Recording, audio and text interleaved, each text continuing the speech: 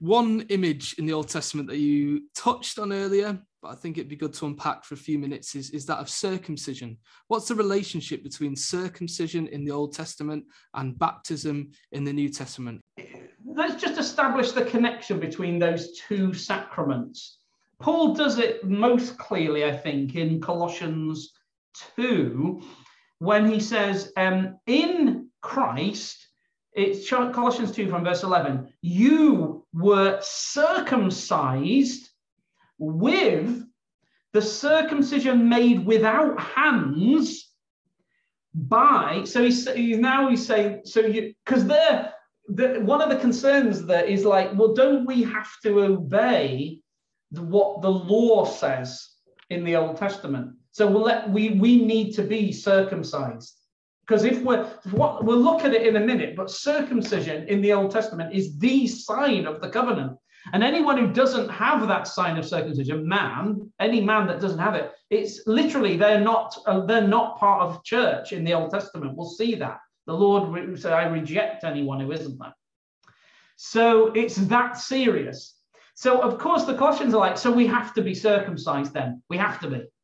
So these people, because we know there were these what we call Judaizers who were going around saying to people, yeah, it's good that you've joined church, but make sure you do what the law says you have to do. And then very reasonably, you've got to be circumcised. That's what all converts did in the Old Testament. They were circumcised. Right. But Paul's like, no, yeah, that is true, actually. So you have to have the reality that circumcision is talking about. You have to be circumcised, but you have been circumcised, not with the sacrament of circumcision done by human hands, but, he says, by putting off the body of the sins of the flesh by the circumcision of Christ, buried with him in baptism, in which you also were raised with him through faith in the working of God who raised him from the dead. So then he explained, so you can see there, he's like, so you have been circumcised, not just in the outward sacrament, but in this other thing, this circumcision that Christ has done, which is the cutting off of the flesh. And now not just that little bit of flesh, but you the whole of you as flesh has to be cut off. And then you need to be, the whole of you, raised to a new life. So you have to have a death and a resurrection. And that is done, he says, in baptism. So he says, you do need this sacrament of this death and resurrection, but you don't need the circumcision that's done by human hands. You have had that same sacrament in the form of baptism. Both, he's saying, you can see, can't we? Baptism and circumcision are signs of the same reality of death and resurrection. Look, he explains a little bit more in verse 13. You, being dead in your trespasses and the uncircumcision of your flesh, he has made alive together with him, having forgiven you all trespasses. So what he's saying is, your flesh has to die. So that's what the original sacrament was about. That little bit of flesh on that bit of the body is cut off. Why that bit in that way? Well, because that part of the body is where we believe we get new life. New life.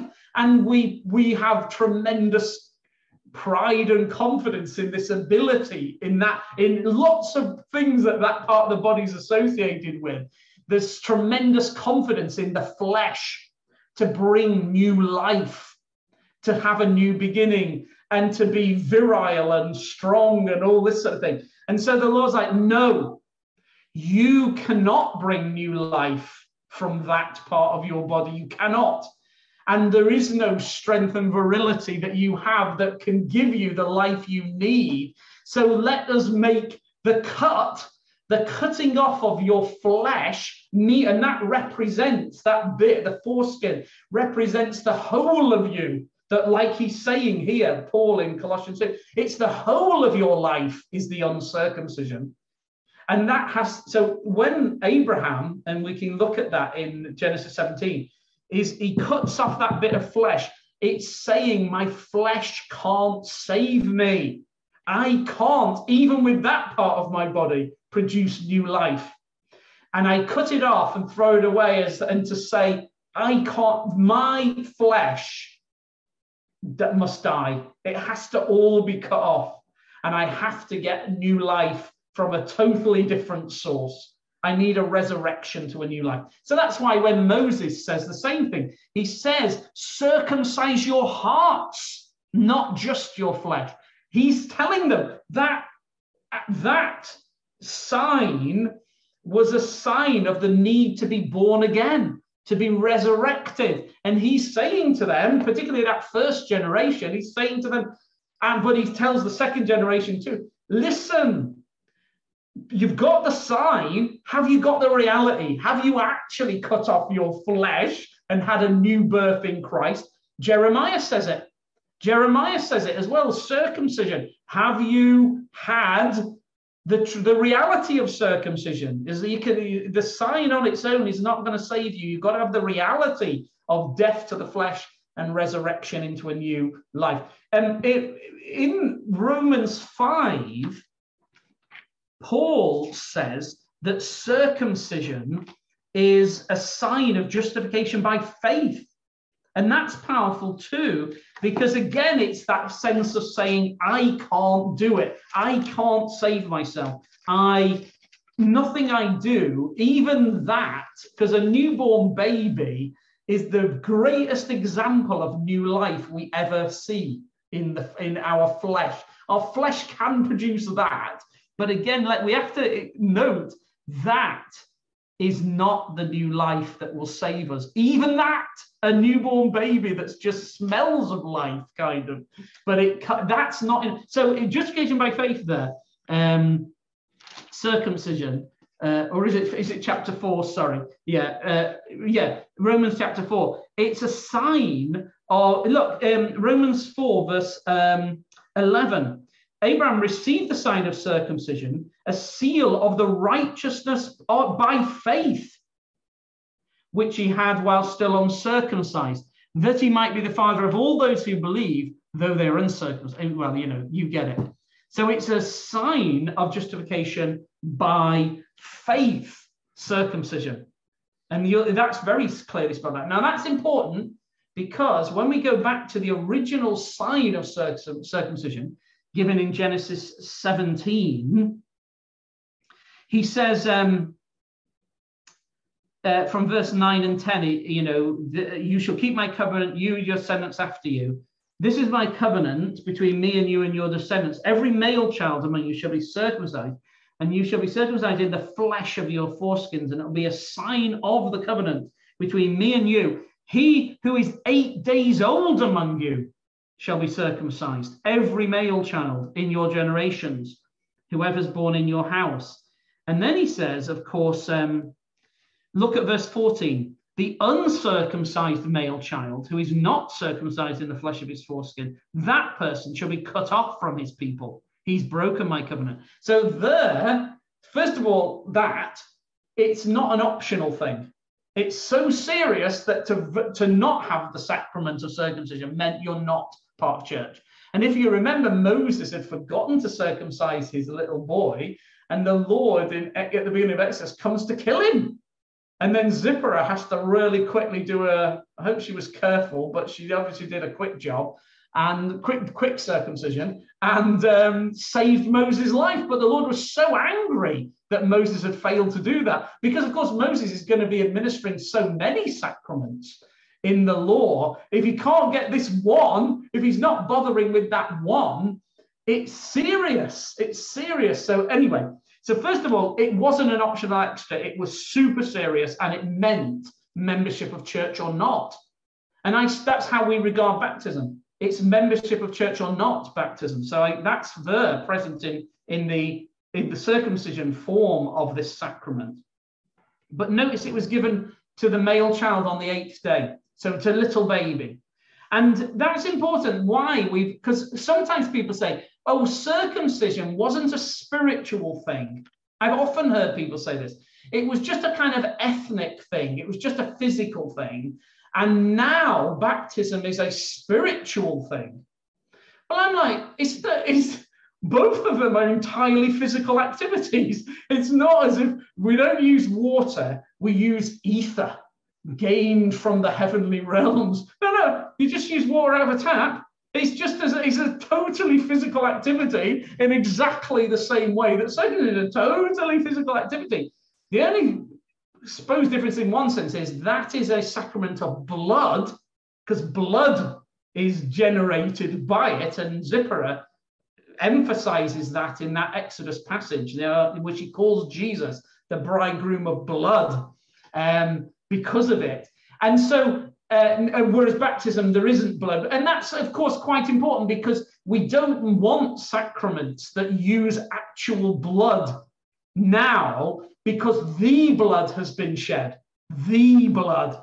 So in the Old Testament, sacraments were just full of blood all the time. And women, of course, had kind of sacrament of blood through the menstrual cycle. And there's so much about that in the law. Blood is so big. So for the men who don't have the inbuilt sacrament of the incarnation and so on, and the death and resurrection, women have the inbuilt sacrament of death and resurrection and incarnation and all that sort of thing. Guys didn't have it, so they had to cut that bit off to get in on the sacrament of blood. But now, so the Lord replaces it and says, no, we need the same sacramental reality, but let's do a bloodless one. And he replaces circumcision with baptism, and men and women participated in the same way. But it's given to an 8-day-old baby. So it's no less spiritual. As we've seen, circumcision meant in the Old Testament, that's why Moses says it means circumcision of the heart. It's about resurrection and new birth. So in Genesis 17, it's given to the 8-day-old baby, and it's a sign of being regenerate, resurrected, new birth, and it's a sign of justification by faith in Christ. Now you can say, of those 8-day-old babies, how many of them genuinely had faith in Christ when they were 8 days old? Well, someone like John the Baptist, obviously he'd been believing in Christ for months by then. Or Jeremiah seems to be another one who, even in the womb, exercises faith in Christ. But it's not relevant. It's not important. The point is, church is making this statement about that child.